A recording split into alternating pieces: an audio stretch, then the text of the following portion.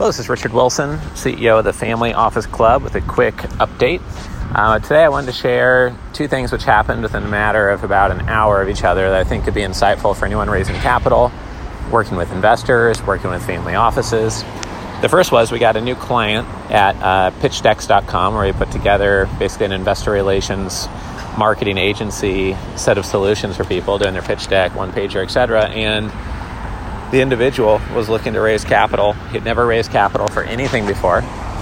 And he said that he was working on a $800 million project that he was raising capital for. But he wanted to break it down into parts, make it easier, and raise $180 million first, and then $200 million. And while it's technically possible for that to happen, I can pretty much guarantee it won't. In my experience, someone trying to raise even $20 or $30 million who has not raised a lot of capital before is going to struggle.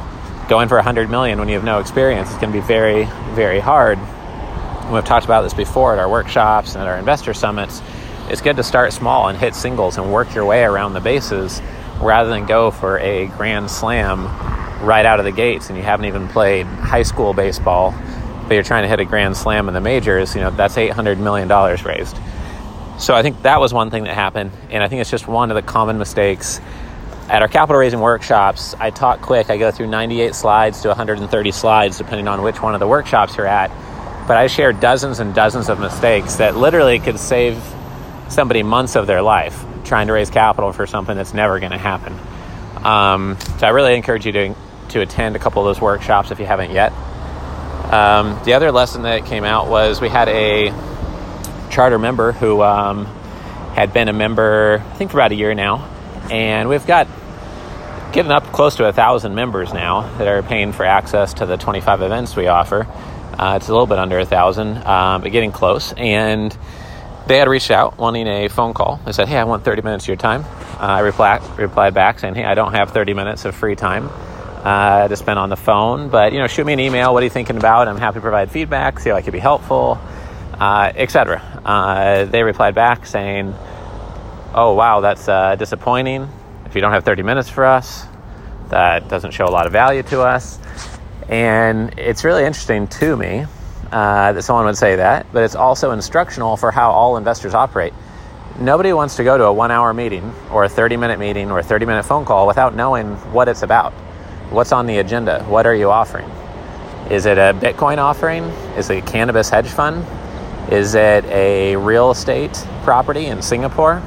If you don't have an agenda, if you don't have materials to review first, nobody in their right mind, no investor who sees more than a couple deals per month is ever going to agree to that phone call or the meeting, or they're probably not a very good investor to be meeting with anyways, because that just means they're indiscriminately looking at everything and they don't really have a focus yet. And you might get some high net worth investors who are like that, but any family office level or above investor is not going to take meetings without an agenda and without knowing what the meeting is about.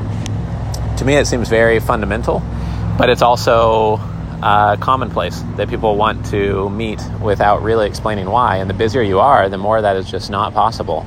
The other insight that I took away from that could be taken from anyone who's working with investors is that an investor might ask you for something that's outside the scope of your services. And within reason, you want to be helpful to investors and add genuine value, but also you need to stay in your lane. If an investor has gone into one of your investment properties and you're serving him well, doing everything, keeping him informed, reporting well, but then they say, oh, well, can you also do property management for my sister's vacation home or for the office park we purchased? And you might be a self-storage property manager and self-storage investor, and now they're asking you to manage their office park, or they're asking you to do something that's outside the scope of what they signed up for.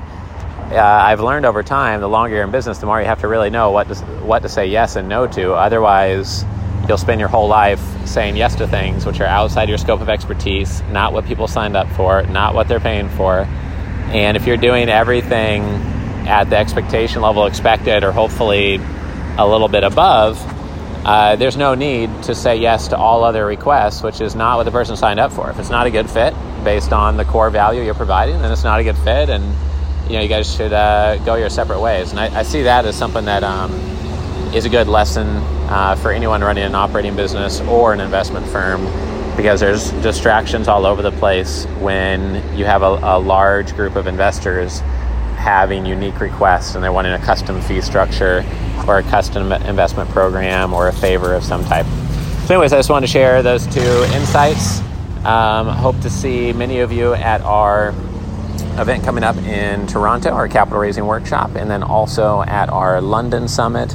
We then have New York and Dallas events coming up. We've got about 14 more events in 2019 alone, and we're scheduling out our several dozen events in 2020 now and getting those started to be mapped out on the calendar as well. So I hope to see you soon at one of those events. Take care, and please check out familyoffices.com when you get a minute.